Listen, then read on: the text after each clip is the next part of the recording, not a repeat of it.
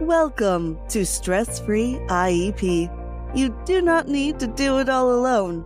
With your host, Francis Shefter, Principal of Shefter Law. You can get more details and catch prior episodes at www.shefterlaw.com.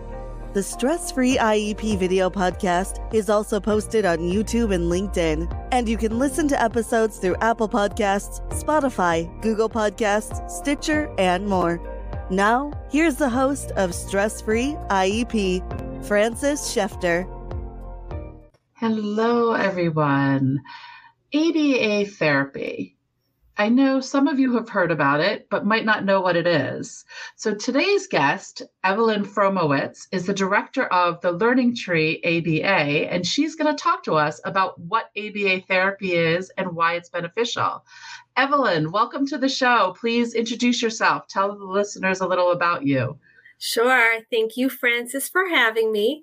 I'm super excited to be here today, especially to share some information for families that are in need for this information, as a lot of families don't know what's available for them and the resources that they do have at their fingertips. And I'm happy to share the information that I have.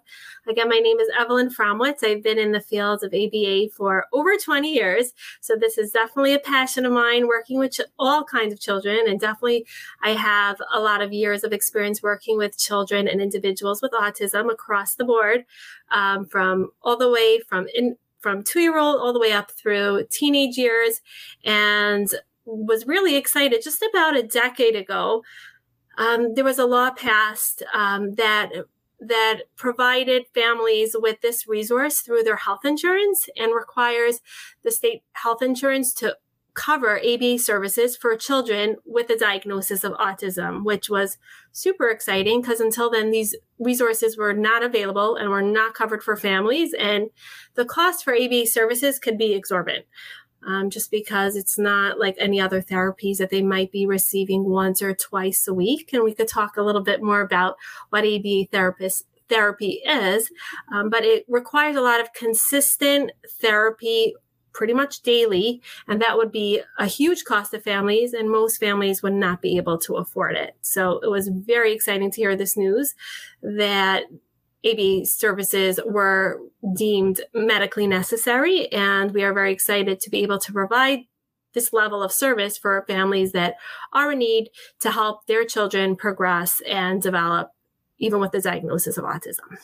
That is so wonderful. I didn't realize that there was a new law and that it's covered, because as we all know, medical expenses for neurotypical people is expensive. And then for neurodiverse, it's just they pile on. So it's great to know. Let's go in, like I know ABA therapy. Let's go in a little bit and define what ABA therapy actually is. Sure. So ABA therapy, it stands for Applied Behavior Analysis. And what we do, it goes back, it's nothing new, although people think that it's new just because of this mandate that got passed just about a decade ago. But it's been around since the days of B.F. Skinner, working on behaviors as we would any other, working on different behaviors with children. And there's a science and the data to back us up that we want to make sure that the children are progressing in the direction that we want them to progress. So we have different programs that we're working on, different goals, different targets, running from social skills, functional skills, daily living skills, communication skills, which obviously we want to increase in order to help the child develop and gain those skills. And at the same time, we're working on decreasing those maladaptive, stereotypical behaviors that we see very often in the children that we work with autism, and help decrease those behaviors in order so that they could function in society as best as they can. It doesn't just focus on the behavior, which I'm sure a lot of people think it does. And I heard you say communication, all the other stuff, which triggers to me. I know when a lot of times there's children, especially with autism, the behavior issues are usually because they can't communicate and get their thoughts across and tell somebody what they want and need. So how does ABA play into that? No, that's a great question. So we break the beauty of ABA is that we break down the skills into tiny bits and tiny steps, which we sometimes call task analysis, which is different than a lot of other therapies where we break down the skill into small pieces and it's a hierarchy of skills. So for example, and this is on a very basic level, when we're working with a young child that, just got the diagnosis, doesn't have that many, communication is very different than vocal skills. So a lot of our children can communicate, just not vocally with, just with spoken words, but they might use a device, they might be pointing, and we want to really improve those skills to help them communicate the best way that they can. So we over here at the Learning Tree, most of our services are provided in the comfort of the child's home so that we could work on the goals and the programs in their natural environment. So if I come to a home and I'm working with a child and it's beautiful that he's able to identify different colors, but if he can't go into his kitchen and ask for a cup of milk or a snack, then we want to improve those skills. Those are the skills that we want to target first in order to help him be able to function in his home and out in the community. So we would definitely start working if he doesn't have any communication skills or it's very limited. We want just to be able to point. Very often we'll come in and we'll ask the parent, what's the general way that your child communicates? And they'll say very often, oh, he'll scream, he'll pull at me, he'll pull my arm to what he wants. And then we know right there, like, let's start working on at least the pointing skills. So we could say, hey, what do you want? And then be able to help him learn how to point to things that he wants, desired items, desired activities. We work a lot with making sure that the motivation is high so that when we come in, we know we're doing a good job. When our clients are happy to see us, they're excited. They pull that door open. They pull you right in. That's when we know the child's ready to learn. They're excited. They're motivated. And that's when learning really does take place at its maximum. So we want to that's another question that we ask our families first is what motivates your child? What excites them? What do they enjoy? And working on those activities, those items, whatever it may be. And obviously we know, especially with children with autism, every child is so different from the next. So what might be very exciting for one child might be very aversive to the next. So really building up that rapport with the client, rapport with the family to get that information so that when we come in, we know, oh, he doesn't like being touched at all, but he really likes Dora the Explorer. So let's use a lot of that during our session. So those are some of the things that we might include, that we do include all the time during our session to make sure that the motivation is high so that learning can take place. That is awesome. I love that you said that because you focus on the individual child. I'm sure you've heard a lot of people are down on ABA therapy because they're saying it's forcing children to do things they're not comfortable with and so forth. But from what I'm hearing, that's not the case. I'm so glad you brought that up, Francis, because it definitely is a misconception. And being that I'm not new to the field and I've been in the field for 20 years, I do have an advantage of understanding at least where the families are coming from with that fear, with that misconception. Just going back 20 years ago when I was trained in, ABA did look very different than it does today. So it was a lot of work at the table, knee to knee with the child for 2 hours. We were kind of trained to force them to do different activities just because they had to learn how to be part of society, which definitely has moved that kind of way of teaching, those techniques. We moved more to natural environment teaching, where we try to contrive situations within the child's general environment where learning can take place. We're just maximizing those opportunities. And again, I learn very well with real life examples. If we come to a house and mom's like, oh, you know what? I'm just going to put away this baking activity we were baking, but oh, your ABA therapist is here. We got to stop that. And I'm like, no. Let's talk about all the different skills that we can learn while we're baking. There's language to be learned. We can learn sequencing. We can learn about, labeling, requesting for items. How about following instructions, interacting with somebody else, taking turns?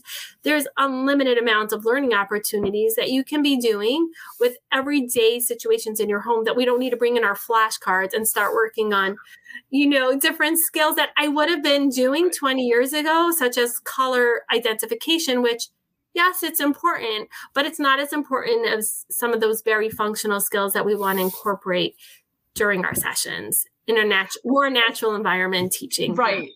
Which is great. Like I'm thinking back to my teaching days, which is a little more than 20 years ago. I won't say how long, but the skill and drill that we used to do, and so, okay, you can skill and drill. They can do it right there in the classroom, but go across the street to the grocery store. And then what? That's the real test, right? Yeah. So you're teaching in the environment, in the natural setting of where the skill needs to be. Yes. And just for the families listening to this, we also want everyone to know it's called natural environment teaching. So if they're looking into different ABA programs and they're really, concerned, I don't want that kind of discrete trial where everything's kind of robotic. That's one of the questions that they could ask the director straight out is, do you use a lot of natural environment teaching methods? Are your staff trained in natural environment teaching? So that you want to make sure that that's the method, if that's the family's preferred way for their child to learn, that their staff are trained in that and will be using that method in order to teach those skills. It skips over all that kind of, the scale and drill that you just called it. It goes straight into generalization of the skills. So we just go straight into the natural environment, teach it in the natural environment so that we could skip that skill of having to learn it first at the table in order to bring it home. So that's the beauty of the home-based program, where we can go into the home, teach the skill, and hopefully generalize it and maintain it within their home environment. And it probably motivates the child more. Absolutely. Like with baking, like they know they're baking cookies, they're going to get cookies at the end. They want to learn and participate.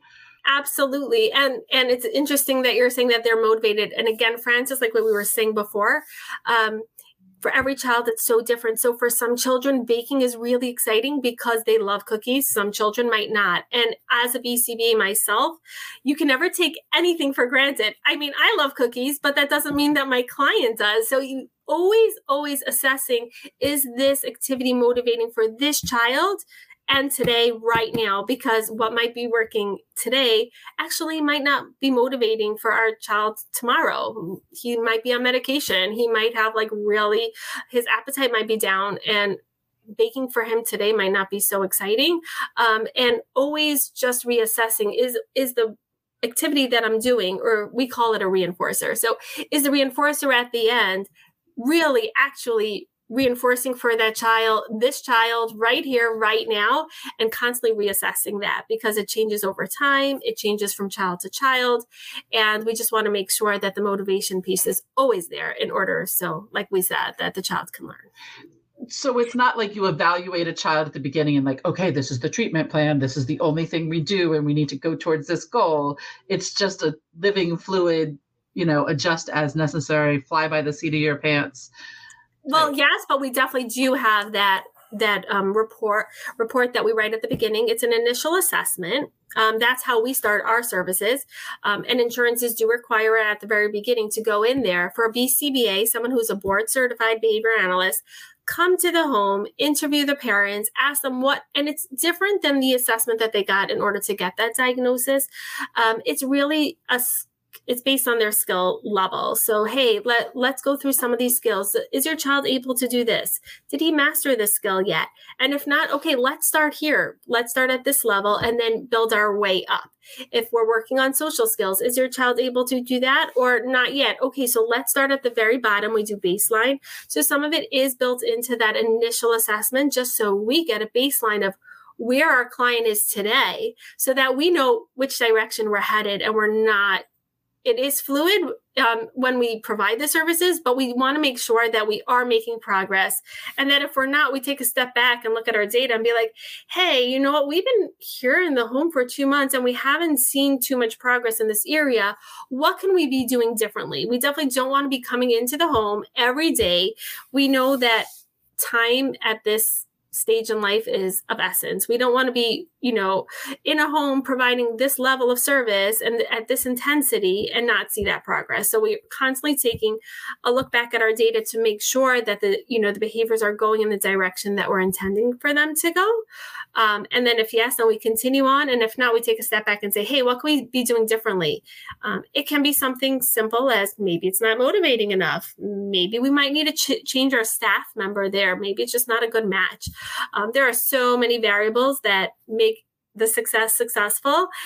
So we want to always be taking a step back. I know in our program in the learning tree, we have our BCBAs taking a look at the data weekly to make sure that they are analyzing the data, making sure that it's going in that direction. We also check in with the families on a regular basis to make sure that they're seeing the progress on their end, because it's wonderful to see a client making a lot of progress during our session. But if it's not being carried over into the home and the parents aren't seeing those changes, we also need to kind of figure out why that's happening and why we're seeing that, and really figure out what we can be doing differently to help generalize our skills.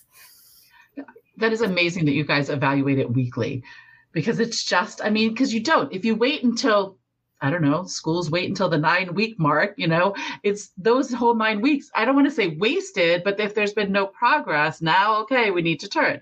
Not saying that schools need to do it weekly. Trust me, from my teaching days, I'm not trying to put more on the teachers, but it's like an added bonus that you guys evaluated weekly. And ABA therapy is like supplemental to schools and IEPs, correct? That's an interesting question. In general, the answer would be yes. There are a lot of schools that do implement ABA methodology in their school, which is great because the child's already used to having those programs being run. In a perfect world, it would be, incorporated into the school so that we could be working on the same programs both in school and at home.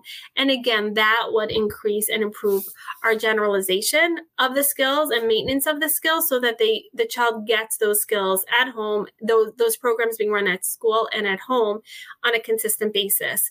I'll give you another example that might be able to clarify what I'm saying. If we're sending a child that's on a very intense toileting program at home, and then we send them to school and the school kind of puts the child in a diaper and say, you know what, we don't do toileting in school. You can imagine the effect that would have on the success of our toileting program that we're doing for 3 hours after he gets home versus, hey, if the school's on board and we can meet with them and they could incorporate the same program that we're doing at home at school, chances are that client will make a lot more progress a lot faster than they would if we're only doing it at home, but not at school. Right. And so you work with the schools, right? Like very often. In the ideal situation, yes. And it depends on the school. And that's one of our questions that we do ask our families during our intake process is, hey, will your school let us come in? We will be happy to come to any IEP meetings that you have or any team meetings, again, because we want everybody who's on this child's team to incorporate as many programs as they can. And we could work with them, we teach them, we train them, we share our treatment plans with them so that they could ask questions. And in the ideal situation, which a lot of our families do have and our learners do have, we are able to incorporate and collaborate our care with other professionals as well. And that's usually when our learners make the fastest progress and the most progress. Yeah, because it's reinforcing in different environments. It makes sense because the repetition is what matters. But repetition sitting at a desk constantly isn't necessarily what we need. Exactly. And when you're talking about individuals with autism, we know that they have a hard time with generalization. So what he might learn at home, he might have a harder time carrying over into school, whether it's across different people, different settings, different materials. He might not be able to carry over those skills as easily as a neurotypical child. So we want to make sure that he gets that right away from all the different people in his lives and his whole village that's working together with him. If everyone's using the same method, the learning will take place much faster. That's great. And I heard you say two things, every day and 3 hours. How often is the therapy really happening and for how long? Pretty intense, right? Yeah. That is a great question. And a lot of times we have families call to enroll their child or to register their child in our program. And they're not even so sure themselves of what this is going to look like. Hey, my child has speech therapy once a week, occupational therapy once a week for a half hour. So let's get ABA therapy for a half hour. Some parents come in with that.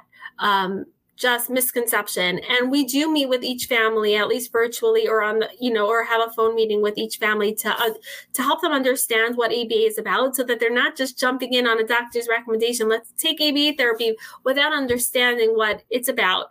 And yes, Francis, like you're saying, the intensity of the program, it's pretty intense. The more consistent, the services are being rendered, the faster the progress will take place. And again, back to that toilet training example that I brought, imagine if we're only working with a child for a half hour on toilet training. I mean, how effective can we possibly be, right? So what's considered medically necessary is determined or suggested by our BCB that goes in to do that initial assessment that we spoke about. She'll go in there and she'll do an assessment, a thorough assessment on the learner to find out what the skills are, what we need to work on, and give a general suggestion of what would be considered medically necessary in that situation. To make it more, hands-on for those of you who are listening today, and for you, Francis, most of our clients are getting anywhere between 10 to 40 hours a week. So it's a lot. Depending on the age, yes. Depending on the age of the child and depending on their availability during the day. So if a child's going to school where they don't allow outside providers to come in, they're only available after 4:30, right? And they go to sleep at 7. So even though what would be considered medically beneficial for them might not be possible given their busy schedule, but we try to do whatever we can in order to provide that level of service even after school. And again, to carry over those skills when we do our coordination of care. Yeah, I've had clients say that their child's in ABA for 2 to 3 hours, Monday through Friday after school, like basically home from school till bedtime. But, and I'm assuming it's the same with you, I remember, but the ABA therapist works on bath time, works on feeding. So you're still going through your normal routines, but then the ABA therapist is helping to work in the skills needed. Absolutely. And incorporating, it takes like trained staff. All of our staff are either registered behavior technicians or board certified behavior analysts. It takes those trained professionals to be able to capture and contrive those situations in their home environment so that we can work on communication, language, all those skills can be worked on from the minute that the child comes home all the way until the end, following instructions, being able to complete a task, focus and attention. So all those skills can be incorporated, and it doesn't have to look like therapy. So it doesn't have to look like, oh, well, you're not allowing your child to be a child, because like, again, we said we incorporate whatever he's doing anyway in his routine. We're going to stick in our goals of language and communication in there so that he's able to learn while doing everything that he would normally be doing as a child. We're not taking away their childhood and taking away those opportunities. We're not going to be like, oh, don't play with your siblings outside on the trampoline because you're in the middle of ABA session. That would kind of take away what we're out there to get. So we want to work on those. If he's going outside and the neighborhood children are outside playing a ball game, we're going to be really focusing on social skills and social interactions out there. And when he comes back in and mom says, well, it's bath time, then we're going to learn independent skills, learning how to wash himself, learning how to follow tasks, learning to become more independent, etc. And that's so great. That was going to be my next question is like, well, when did they get to be a kid? Like, right. I knew that one was coming because that one always comes. That's usually parents' number one or number two concern when they call us is, wait, are we going to allow my child to still be a child? And the answer is absolutely yes. And if you're ever in a situation, the beauty of ABA therapists coming in at home is that parents and family get to see it. So if at any point you feel like, hey, this is a little bit too intense, my child's crying through it, he's not happy, these activities are not fun for him, it feels like almost like he's not being a child, then you could always just monitor that and reevaluate that when your therapists are there. Because chances are, if you're monitoring it and your child's happy and you see the way it's being incorporated, families are calling us to increase services, not decrease them, because they see that it's working, the child is making progress. within the natural environment. So definitely I understand the family's, fear at the beginning. But they usually get, as soon as we do our first check-in with them and say how services are going, they're like, oh, it's amazing. He's really learning. He loves when the therapists come, and he's actually learning how to communicate better and interact with his siblings better. So definitely we are able to see the success of the program in that direction. Because it brings the peace and harmony to the home. Because it's challenging for everybody, when you have a neurodiverse child that that needs a lot of attention. Oftentimes, siblings or spouses kind of suffer and don't get the attention because all attention needs to be on that child. And what came to mind is that when you're doing it in the home, I'm assuming like the family's there and can learn some of the techniques so that they can practice them on the weekends, right? Absolutely. You bring up another great point that we didn't even speak about yet. Part of what we provide at the Learning Tree ABA is weekly parent meetings. We used to call them parent trainings, but then I decided that's not a good word for it because the parents actually know their child better than we do. So why are we calling it parent training?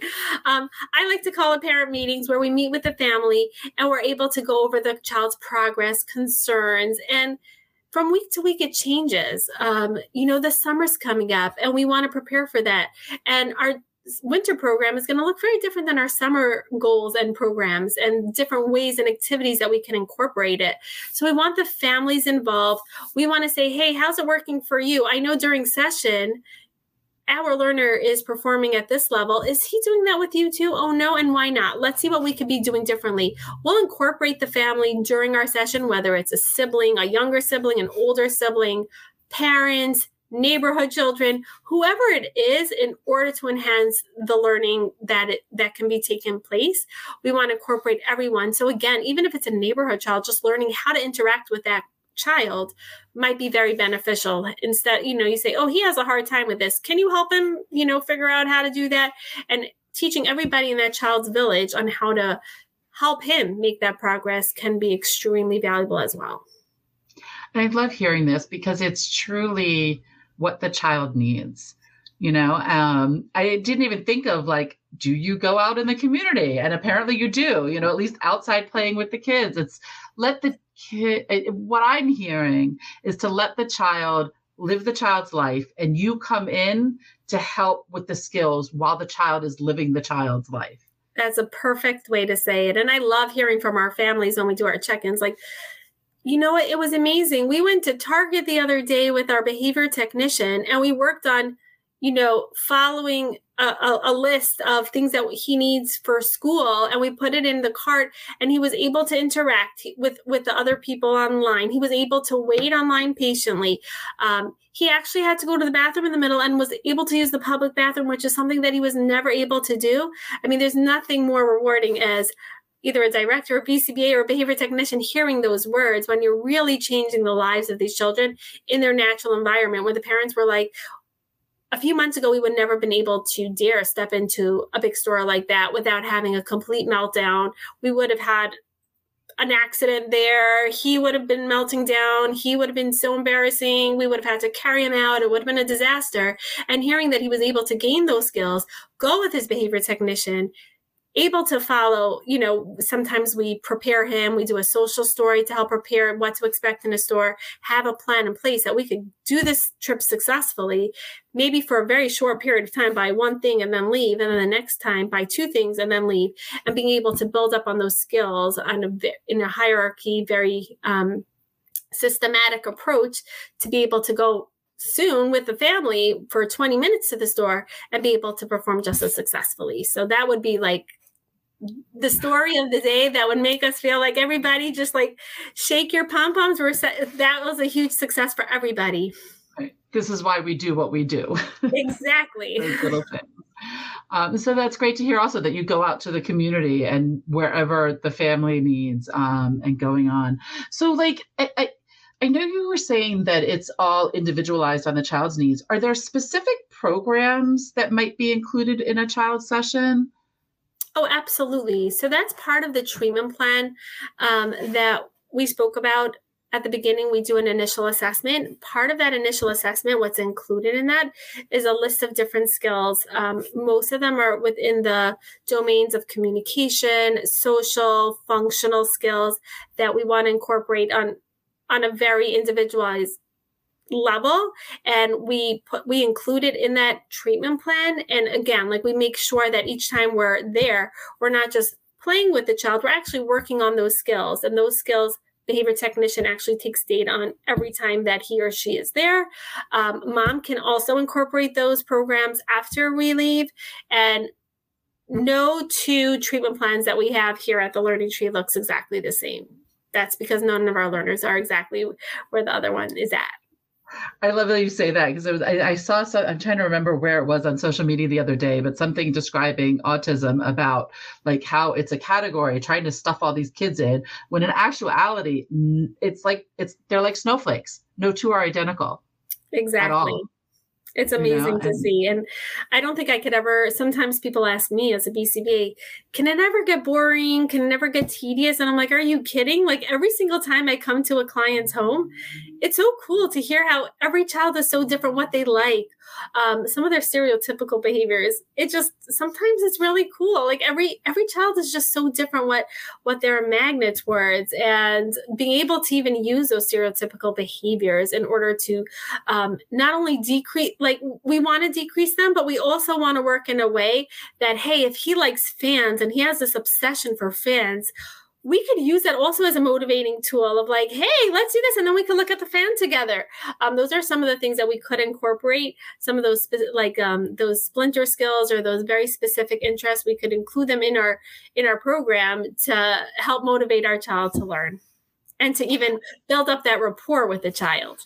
That just triggered a memory from when I was teaching. I had a child on the spectrum that when I started, he used to sit in the classroom like this. And I started bringing him to the office, and we discovered he loved watching the light from the copier going back and forth. He would just like kind of stand there and watch it. So that became his reward. We would go, but he had to say hi to the secretaries. And once he said hi, they'd go copy something for him. You see, Francis, you were providing ABA therapy even without knowing it. So look at you. Yeah, and it was even exactly it. I would say it was even before it was technically ABA therapy. But that's true. It made sense, like it just, everybody was like, how did you get him to do that? I'm like, because you look at the child, see what the child likes and make it work. And if you're teaching the child how to count, let's say, instead of counting, little manipulative things in the classroom, go over to the copy machine and count how many times that light passes. Chances are he's going to learn how to count a whole lot faster doing something that he really likes versus something that he doesn't. So those are very important examples that not only for children on the spectrum and not only ABA, just that's how learning takes place. Yeah. In the natural environment. I remember there was an episode, I think it was CNN, that a friend and I were on, and in the audience on, but they were talking about like recess and taking away recess. And she was an educator also. And both of us were like, what do you mean? That's where all the skills get applied. Like learning to count, learning to recognize letters, learning to, whatever. If you don't actually put it into place. Exactly. Unfortunately, that's pretty common. That way of thinking of, well, if he misbehaves, then we're just going to have to take him away from his friends versus, wait, 1 minute, like that's what he has to learn most. Let's be proactive. Let's set this up for success so that when he is out in the playground, he can be successful, learn those skills so that we see a decrease in them. Because chances are, if I turn to the school and I'll say, well, listen, you've been taking him out of recess every time he misbehaves, but can I ask you, did those targeted behaviors go in the direction that you're like, is it working? Is what you're doing even effective? And if it's not, then why are we continuing? Let's take a different route. So that would be some of the things that we would suggest to a school, like, hey, this is what you've been doing, but has it been helping? And really having the data to back us up really helps us and gives us the fuel to tell the school, hey, listen, we have the data to back us up. It hasn't been working. The behaviors are exactly where they were 3 months ago. Can we try something else and be proactive? Right. And that's, the former teacher administrator in me is like, because it was so set of the child needs to be punished, the child needs to be suspended. It's they broke this rule. And like, to me, suspension was like the worst thing ever, because how is that going to improve behaviors? Kids want to stay home, a lot of times. So they're going to misbehave even worse to get sent home for more days. Exactly. Come in. Why are they misbehaving? And let's address that. Oh, so you bring up another very good point. That's something that we always work on as a BCBA is really, we call it the function of the behavior. So like you're saying, Francis, is why is the child doing what he's doing? So for all we know, sending him home from school is actually inadvertently reinforcing the behavior. And we want to always take a look as, and that's usually the first question I ask, like, why do you think he's doing what he's doing? Is he doing it for attention? Is he doing it to escape a demand? Is he doing it because he wants a tangible? Like, why is he doing, or maybe he just doesn't have the skills to do what he needs to do. And that's something that we need to teach. But being able to determine that function of behavior is key for helping us determine how we can respond next time in order to see those changes of behaviors that we're looking for. So that's a very important thing that we do also, is try to determine that, like, why is he doing what he's doing? Which is the functional behavior assessment that the schools do, and then the behavior intervention plan, which unfortunately are usually not that great, because most of them are not BCBAs, it's a teacher doing them and they're not trained. Right. And that's something that we do is really work with a teacher at their level. And I always, I have a team of BCBAs, wonderful BCBAs and registered behavior technicians working with me. And that's something that I tell them is also, like, we got to meet our families where they're at. We got to meet the staff members in the school where they're at. So if they're not ready for a 50-page behavior plan, then don't give that to them. They're not ready to implement it. It could be they don't have enough manpower to be able to implement a one-on-one, but what can they do that can be successful as well? Might not be ideal, but can be successful. And we will train the school in whatever we feel like they can implement given whatever they have available for them. Because I always say, for the most part, we're all on the same page. We all want to see our learners go in that direction. We all want those skills to be built up. We just have different training. So let's meet together. Let's collaborate. Let's be open with each other. See what can work. Because at the end of the day, we all want the same thing. It's so great that you recognize that, because, like, as a teacher, if somebody came in like, oh, here's a 50-page report, you need to implement all that, most teachers are going to throw it in the circular filing cabinet. Like, that's the end of that. But if you go in with a, hey, we discovered this technique at home is working really well. Do you want, let's see, do you want to see if we can make it work in the classroom and how we can adopt it? I think almost every single teacher is going to be wide open to that suggestion. And Francis, I'm not even sure if you realize what you just said. Telling the teacher that this has been successful in the home is actually the motivating piece that they need to hear. Just like our learners need to have that motivating piece, the teachers, they don't want you to just throw a report at them. I mean, I've taught in classrooms too. Nobody wants extra work. We all know that. So telling them, hey, this has worked for your client. I want those behaviors to go down just as much, if not more, than you do. So let's work together. This has worked for us at home. Do you want to see if it can work in school too? Great. Do you think that this is possible for you to implement in the classroom? No, why not? Okay, not a problem. It's too distracting maybe for the other students. I get it.